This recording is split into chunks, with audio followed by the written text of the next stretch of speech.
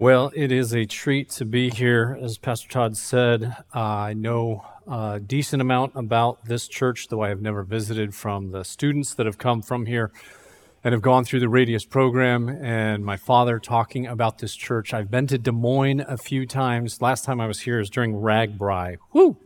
That was something. Never seen so much spandex in my life. But glad to be here. Thankful for what the Lord is doing in your midst and the DNA. I like the way that your pastor says it, the trajectory, the posture that you guys have as a church. And that begins in Ankeny, and it works its way out. And it works its way out to other parts of Iowa, and then to Kentucky, and then to other locations. And then it works its way out to Indonesia.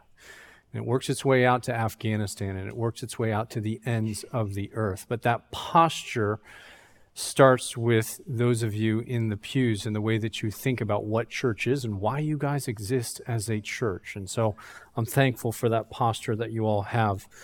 Before we get into our text this morning, we're going to look at Matthew 28. This is the most famous of all the Great Commission passages. We're just going to touch on Matthew 28. Then we're going to go to Romans 10, because I think Paul fleshes out the Great Commission and kind of the ingredients needed for the gospel to make it to the ends of the earth. And so we're going to look at those two passages, but I'm going to give you a little bit of my own background first.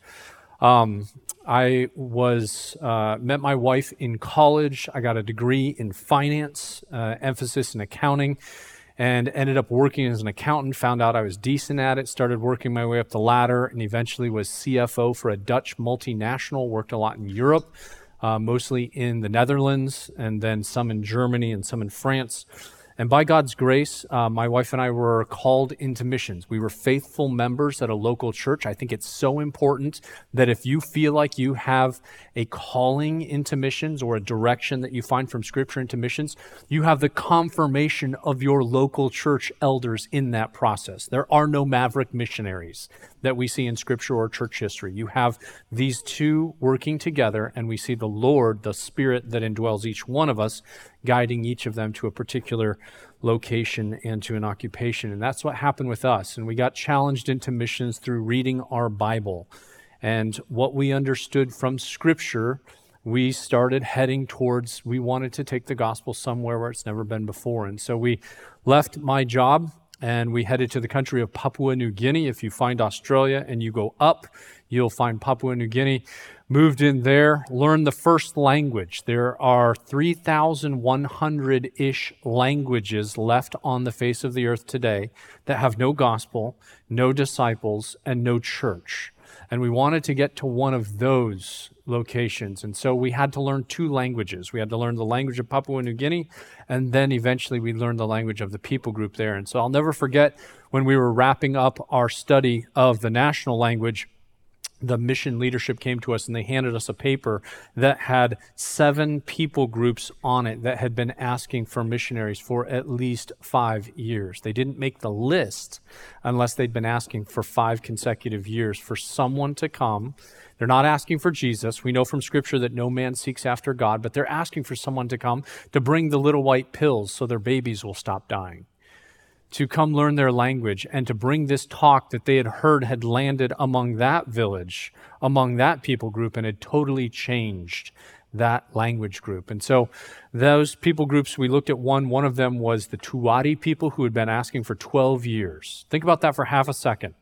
12 years asking for what you and I have on a regular basis. That's not meant to make us feel guilty. It's meant to make us feel privileged.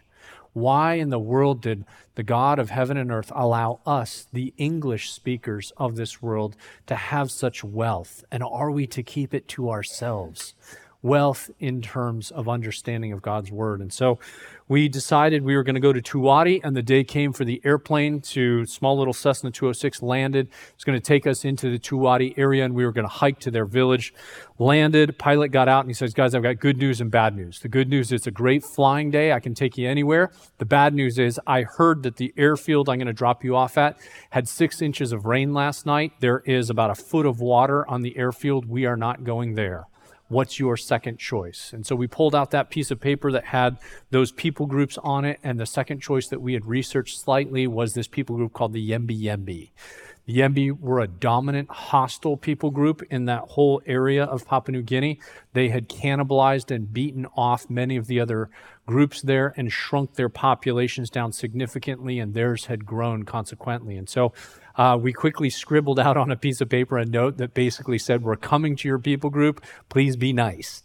And we took off, took the piece of paper, rolled it up, put it in an empty water bottle, flew for about 35 minutes, got over Yembi territory, saw a group of houses, a little village that was there, and figured this was one of their major areas. And we dropped the plane down to about 100 feet over the trees. Pilot turned the plane on its side, and I was sitting in the co-pilot seat, and I threw the water bottle out, and there's this little kid, I remember it in my mind's eye, running, trying to catch the water bottle. And I'm thinking, we are going to kill the first Yembi we meet. It's going to drill him in the head. It's just going to be horrible. Thankfully, the kid wasn't fast enough. Water bottle hits the ground. He pulls the note out, and then all of these people come out from the jungle that we couldn't see. They were hidden under the trees, and they were waving the note to us. We don't know if they can read it, but there was no airfield there at that time, and so we've kept flying. Flew for about another half hour, landed in the closest major airfield that was close enough to them. We loaded up in a motor canoe. Motor canoe is a canoe about as long as this room, and it's got an outboard motor on the back of it. And we started motor canoeing, getting closer and closer to Yembi territory. And as we changed out the gas tank the last time, switching it over to a fresh one, we could hear the drums in the distance pounding out, telling everybody that we're coming. And that was how they communicated with people that were in far-off distances. And as we pulled into Yembi, we got a greeting of a lifetime. The Yembis, if they like you, they take a huge hunk of mud, they shove it into your face, and they push it down to about your Adam's apple. Then they take diced up flower petals, they whip those at your face, and it sticks to the mud, and now you're beautiful. Now you look nice, and so you're welcomed into the village. And that's what happened with us. And so, boom, mud, flower petals, and we're in the village, and then we're off and running. And so that was our introduction. We stayed there for 5 days. We took a ton of video. We wrote their language down, got a bunch of pictures. Then we went out the same way we came in, saw our wives, our kids, met with mission leadership, called our home churches back in the United States, prayed about, God, is this where you have us going? And we believe that is where the Lord was taking us. So we went back in again, and we told the Yembis, we're coming to be your missionaries. We are going to come live among you, and we're going to do 4 things. We're going to learn your language and culture, because the message we have is too important to get wrong. Number 2, we're going to teach you how to read and write in your own language. They had no alphabet, so we had to develop that. Number 3, there's this really important book. We're going to translate a bunch of smaller books, but we're going to translate this one really important book into your language. And then the final one, we're going to teach you everything that book says. We're not going to leave until we're done with those 4 jobs, but we promise we're going to do those 4 jobs. And the Yembis were elated. I mean, they figured that we were going to be there till we were old and gray, which is some level of truth to it. But we moved in among them, and immediately we started learning their language, learning how to speak like they spoke, learning their culture, learning to understand why they hunted particular ways. In Yembi, a boy changes into a man when he kills a wild boar at night with a spear by himself. So they came to us, the missionaries, and they asked us if we'd ever killed a wild boar. And one of the guys had worked at a pig farm in Minnesota, and he said, yeah, I've killed some pigs. And they go, no. Have you ever killed a wild boar at night with a spear by yourself? Yeah, never done that. And so they came up with a new name for us. You know what they called us? Overgrown boys. Because we were these large-bodied guys that had somehow been allowed to marry and to father children, but we'd never become real men. And so for the Yembis, for the sake of the gospel, so that when the gospel comes, it didn't come from a boy, it came from a man, we had to learn their language, we had to learn their culture, and we had to learn how to hunt wild boar. And we had to kill our first wild boar at night with a spear by ourselves. We had to do a multitude of things. We had to get remarried, been married twice, same woman each time, so that the Yembis could see us as insiders. Aren't you thankful that the Lord Jesus came as an insider to us? He didn't come as a 32-year-old and just all of a sudden popped onto the scene and did a few miracles. What happened to all those years from 1 to 32? He was learning our language. He was eating our food. He was walking our trails. He got to know Jewish life. He could tell the sunsets, the color of the sky. He could walk the fields of grain and eat the grain that he peeled. He did all things. He became human. He became killable.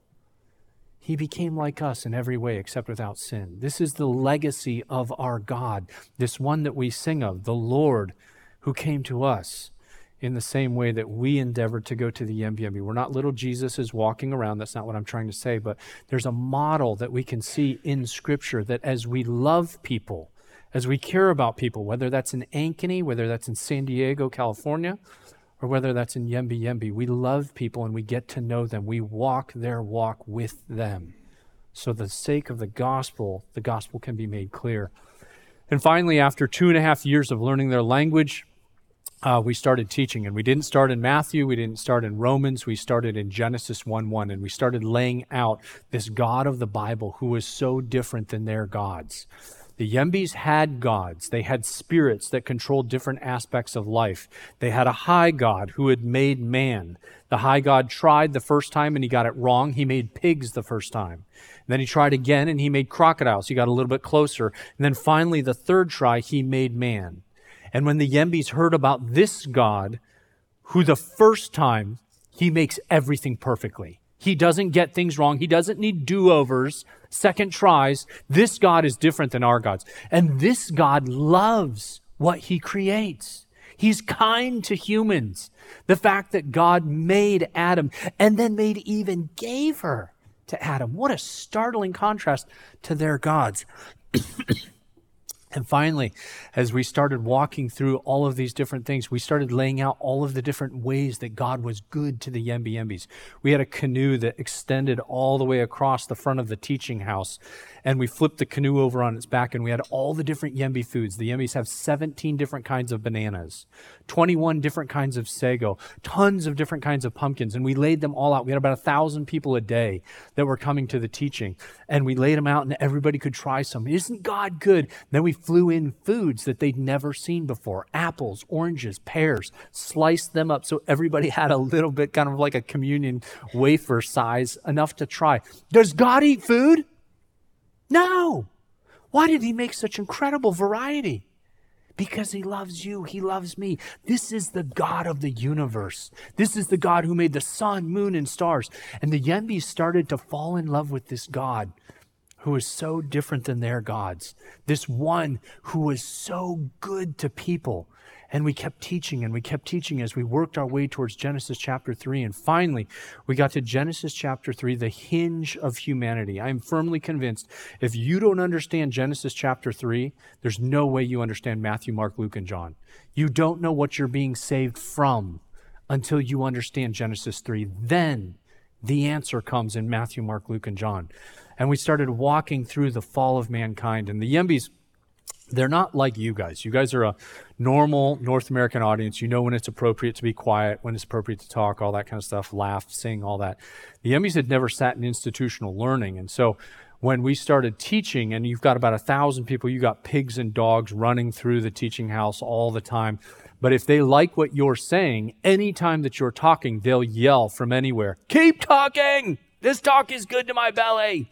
The belly is the seat of their emotions. In North America, it's our heart. My heart is broken. My heart is full. That's how we speak euphemistically about emotion. The Yembis, it's their belly.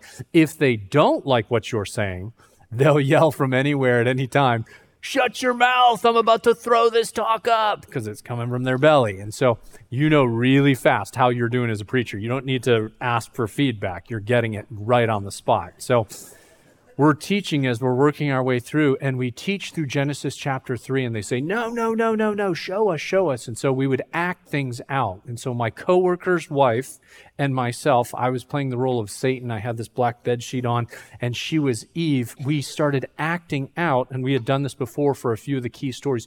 We acting out the fall of mankind.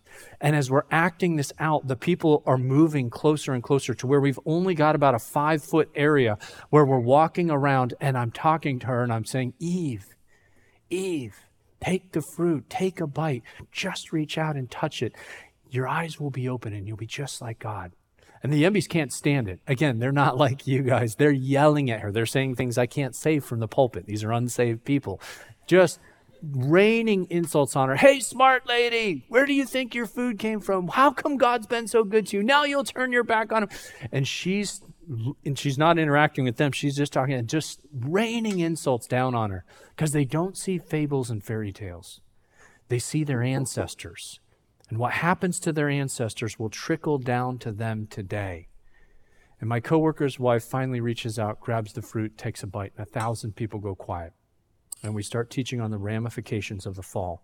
When we moved into Yembe Yembe, most of the people that were in the village had a mother, an aunt, a sister who had died in childbirth.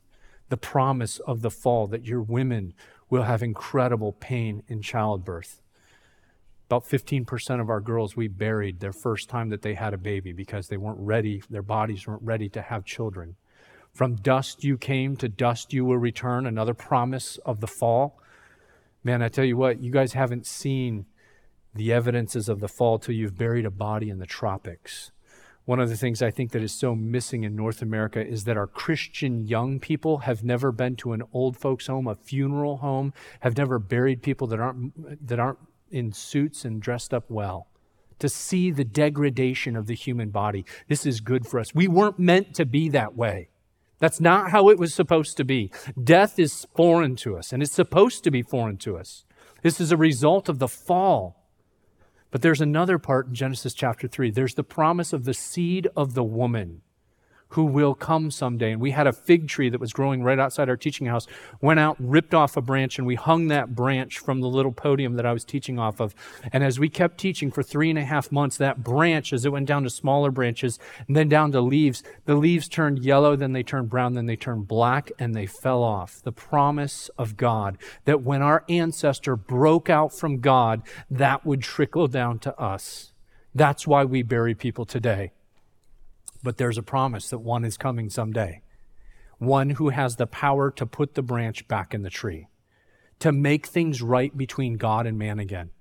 And the next day we went to the next lesson in the chronological teaching to the story of Cain and Abel. And as I'm starting to walk through these sons of Adam and Eve, one of the Yembe stands up in the back and he says, wait.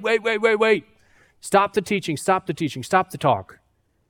This one that you speak of, Cain, is he the one? And I said, what do you mean? And he said, is he the one who will put the branch back in the tree? Oh, what a great question. He said, no, he's not the one. He sits down and people are just yelling at him, what a dumb question. And then all the other people that are close to him are like, that's a great question. I wanted to ask it too. He sits down. Every Old Testament character that we introduced, Abraham, Isaac, Jacob, David, Solomon, someone got up and asked the question, is he the one?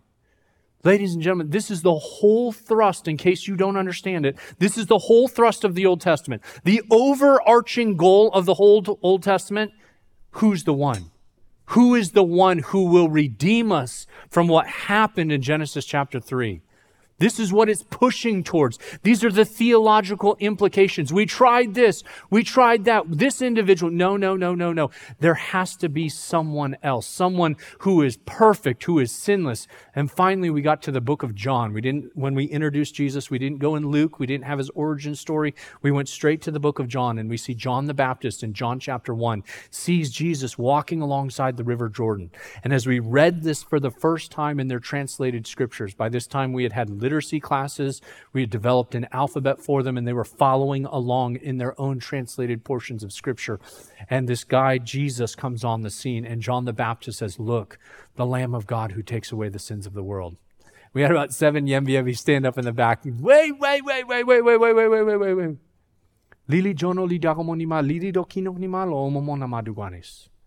This one that Jono is speaking of, is he the one, or are we waiting for another? Guys, it was the privilege of my life to stand there and say, no, he's the one. He's the one. And the Yembes, they start, again, they're not like you guys. They start yelling from all the corners, stop the talk of John who dunks in water. Who cares about him? Tell us about this one. Tell us about this one who is going to make things wetter. Tell us about the one who's going to put the branch back in the tree. Tell us today. Teaching time started stretching out to 2-3 hours as we continued on for another month, teaching about this one who was so different than all of the others who had come before. And finally, on April 21st, 2008, we got to the point where we shared the death, burial, resurrection, and ascension of Jesus Christ.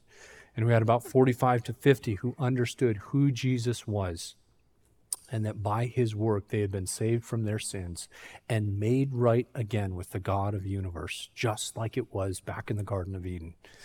Man and God walking hand in hand. How those 45 to 50 lived and how they died drew more and more people to the church, to where the church is over 500 today. They have their own elders, their own deacons, and they just sent out their own missionaries to a neighboring people group. And so I go back in 2016, I came back here, and my wife and I felt like it would be the best use of the remainder of our lives to train up missionaries that would do what we did in Yembe, to go to those types of places to take the gospel there.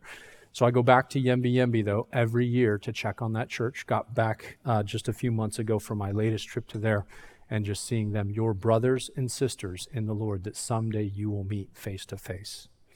So that's the background that we come into this passage with. If you have your Bibles, turn to Matthew 28. Let's read this really quickly, and then we will move to Romans, and we will wrap up our time. This is the most famous of the Great Commission passages. There are 5 Great Commission passages, and this is the one that is most well known because it's the clearest. It's the clearest understanding we have of why the church exists. The church does not exist to make better families, to build stronger marriages, to help the poor. Those are all great things that we are called to do as Christians, but we have a mission that we are on, and this is where the mission comes from. This is called the Great Commission, where he commissions us to carry out this mission. So verse 16, we'll start there. Now the 11 disciples went to Galilee, to the mountain which Jesus had directed them. And when they saw him, they worshipped him, but some doubted. And Jesus came and said to them, all authority in heaven and on earth has been given to me. Go, therefore, and make disciples of all nations, baptizing them in the name of the Father, and of the Son, and of the Holy Spirit, and teaching them to observe all that I have commanded you. And behold, I am with you always to the end of the age. This is the word of God. So we can draw 2 things. If you're taking notes, there are 2 points to this passage in Matthew that I'm going to make points on. There's dozens of points in here, but we don't have the time to get into that. The 2 main. Number 1, if you're a Christian, you're a person under authority. If you're a Christian, you're a person under authority. We see in this passage, he says here in verse 18, all authority in heaven and on earth has been given to me. If you call yourself a Christ follower, you don't get to decide what you want to do with your life. You don't get to decide where you want to go, how you want to live. One of the banes of American Christianity is that we interpret gifting as calling. Sometimes God will use our gifting, sometimes he won't. And the king has the right to choose. One of the things that people ask me sometimes is, how often did you use your business background in Yembe? You know how often I used it? Not once. Not one time. The king chose to use my background, my gifting, not at all in that particular setting. The king has the right to do that. If you call yourself a Christian, you're a man or you're a woman under authority. And then there's the second part that we can see in here in verse 19.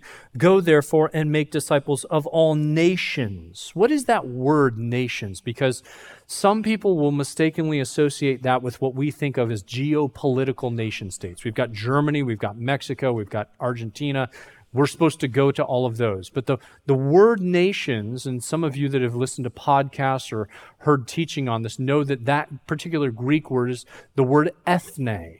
This is the word that we pull out in English, the word ethnicities. What Jesus is saying here is, I want you to go to all the ethne of the world and make disciples of all of them.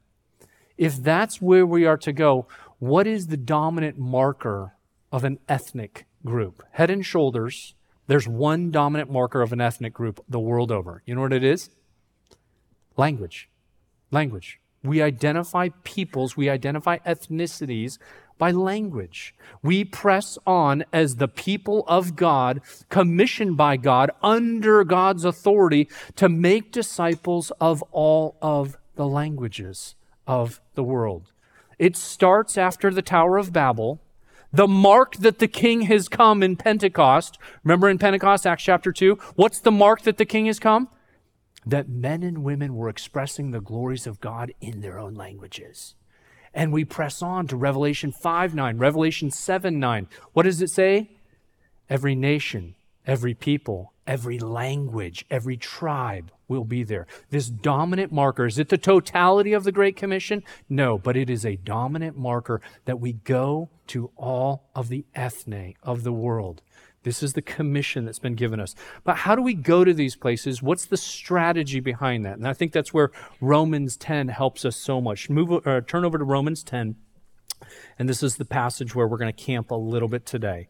Romans 10, 13 through 15. We're going to look at this as Paul, in the middle of the book of Romans, explicates for us this strategy to get to these places, get to these peoples, get to these languages that still have yet to hear of the grace of God in the person of Jesus Christ.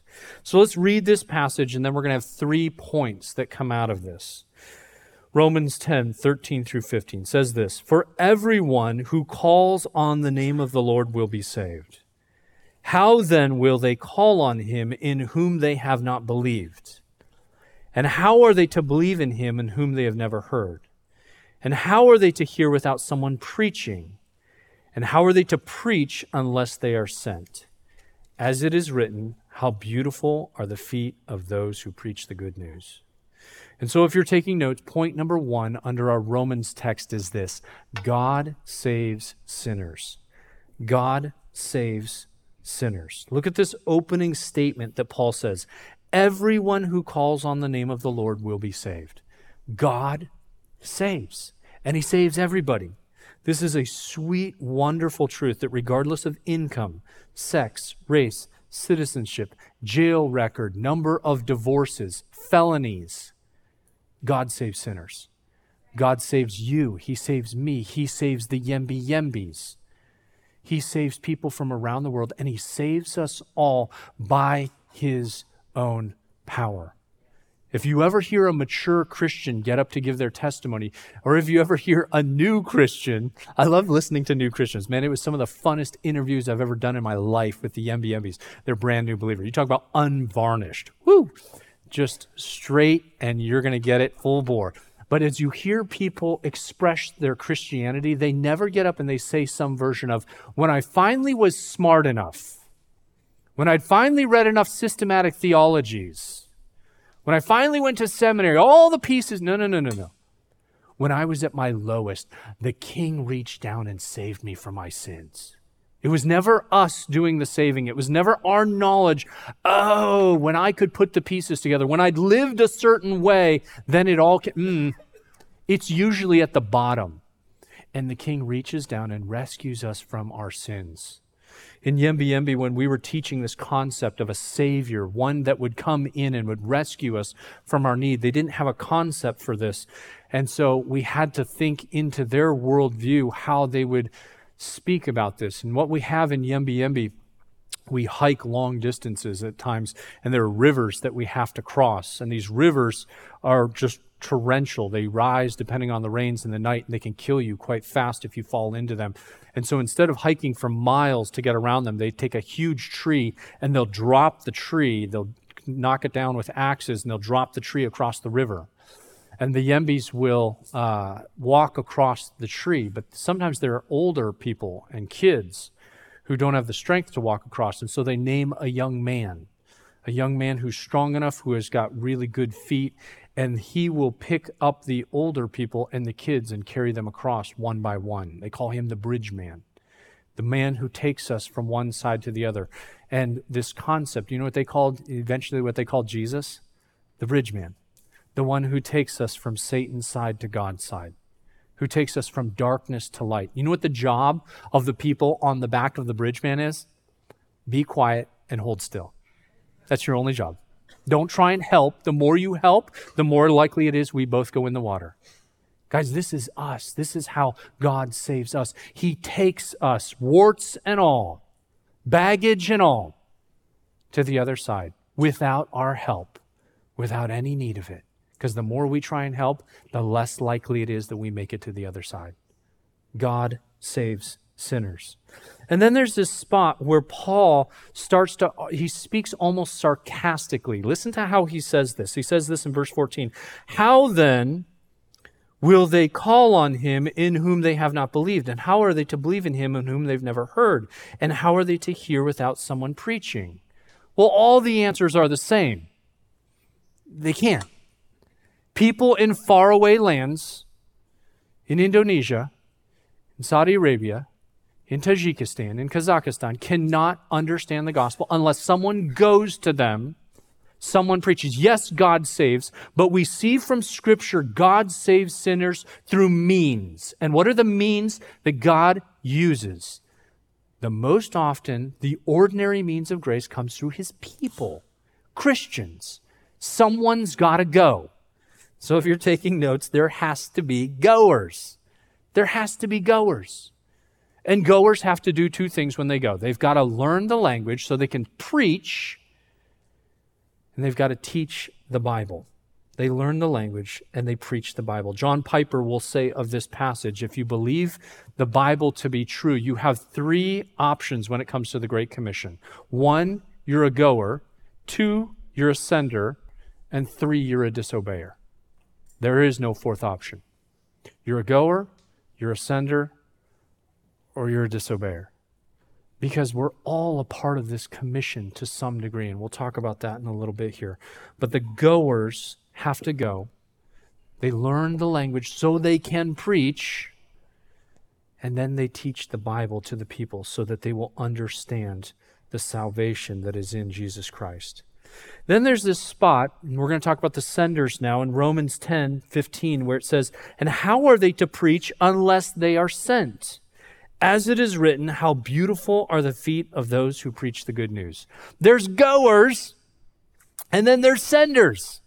You guys are about an average North American church in as far as age and demographics go, which means there's about 10% of you that could likely be goers, that could take the gospel somewhere where it's never been before. There's various types of goers, but I'm going to hone in on unreached language groups because it is the smallest group of all missionaries today. There's about 10% of you that could go there, but there's 90% of you that could be good senders. And what are the marks of a good sender? Yes, praise God. I hope this church in Ankeny, Ohio, I said that last service too. Ohio and Iowa. Iowa. One of your teams won last night. One of your teams didn't win last night. College football. Know your culture.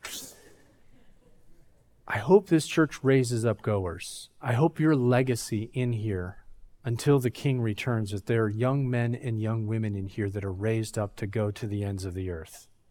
But until that day comes where you continue to see more and more goers going out, I hope that you're faithful senders as well, that you send with the same zeal as those who go. The 3 marks of good senders, if you're taking notes. Number 1, senders raise their sons and daughters to be goers. Senders, good senders, raise their sons and daughters to be goers. There's a famous missionary, one of the best biographies on missionaries there is. It's called The Autobiography of John Paton. P-A-T-O-N, not Patton, Peyton. Peyton was a Scotsman, and he ended up going to the island of the New Hebrides. Now it's called Vanuatu to this day.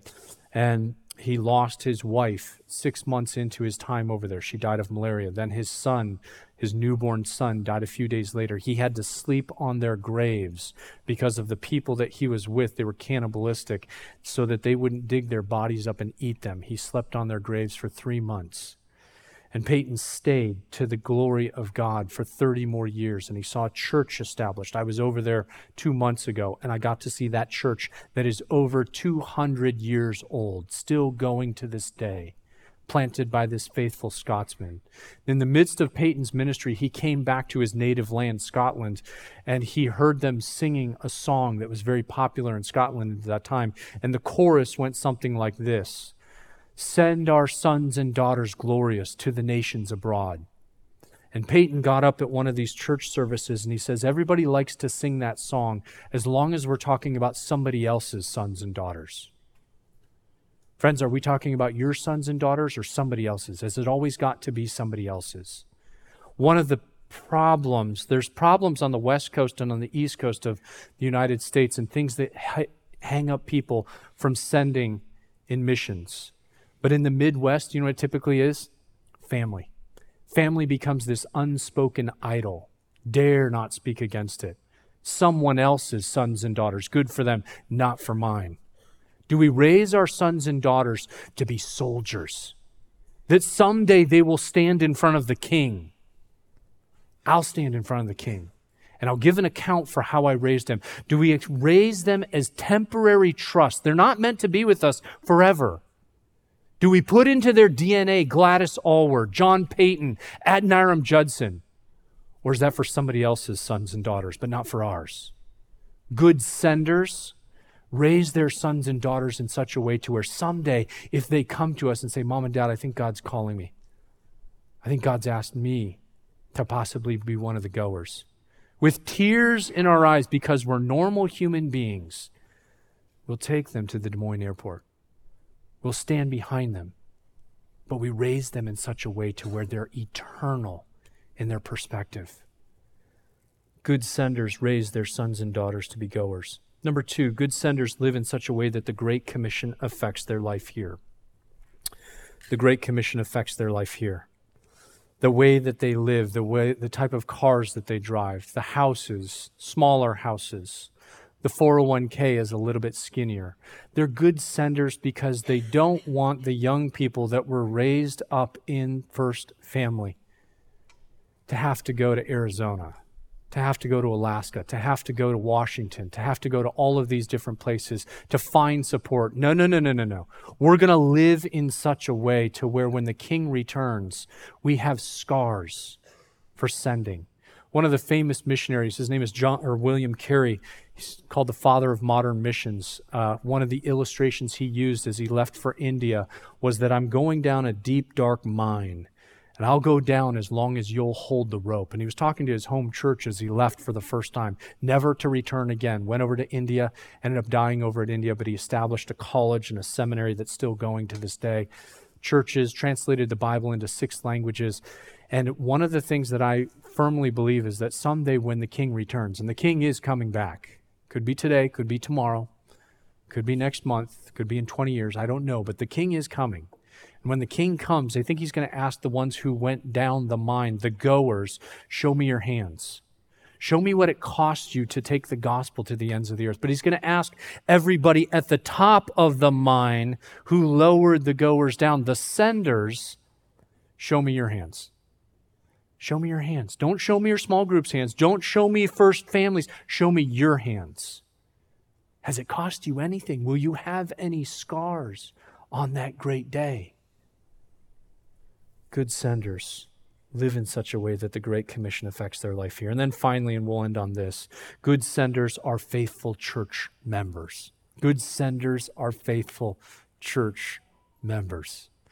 When I got married, I remember one of the elders gave me some advice, and he says this: you want to be a good dad, you want to be a good husband, you want to be a good Christian. You know what the number one rule is? Show up. Show up. Show up for your wife. Show up for your kids. Show up for your church.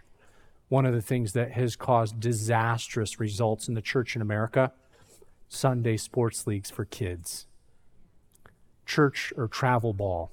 We got to go on travel ball. You know what? Your son and daughter are going to meet the King someday. They have a very small percentage chance to be a professional athlete. What comes first? Are you a faithful church member? One of the things we drum into the Radius students is if they're going to plant a church somewhere where the gospel has never been, this is going to take 10, 15, 20 years. This is going to take the best years of their life. Be faithful. Be faithful. Stay the course. Stay the course through malaria, through dengue fever, through losing an arm, through losing a child. Stay faithful. Stay faithful. But here's the question. If the goers are called to that level of faithfulness, what of the senders?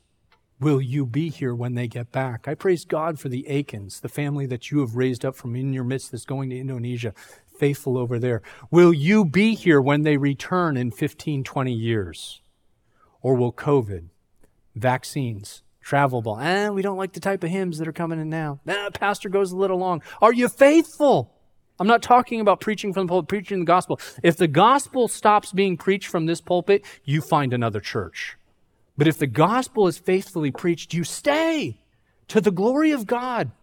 And because you're a Christian, and first and foremost as Christians, we show up. We're faithful church members.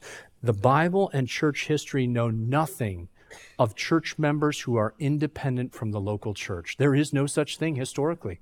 That's a modern phenomenon. Are we faithful? If we're senders, if we're faithful senders, we're faithful church members.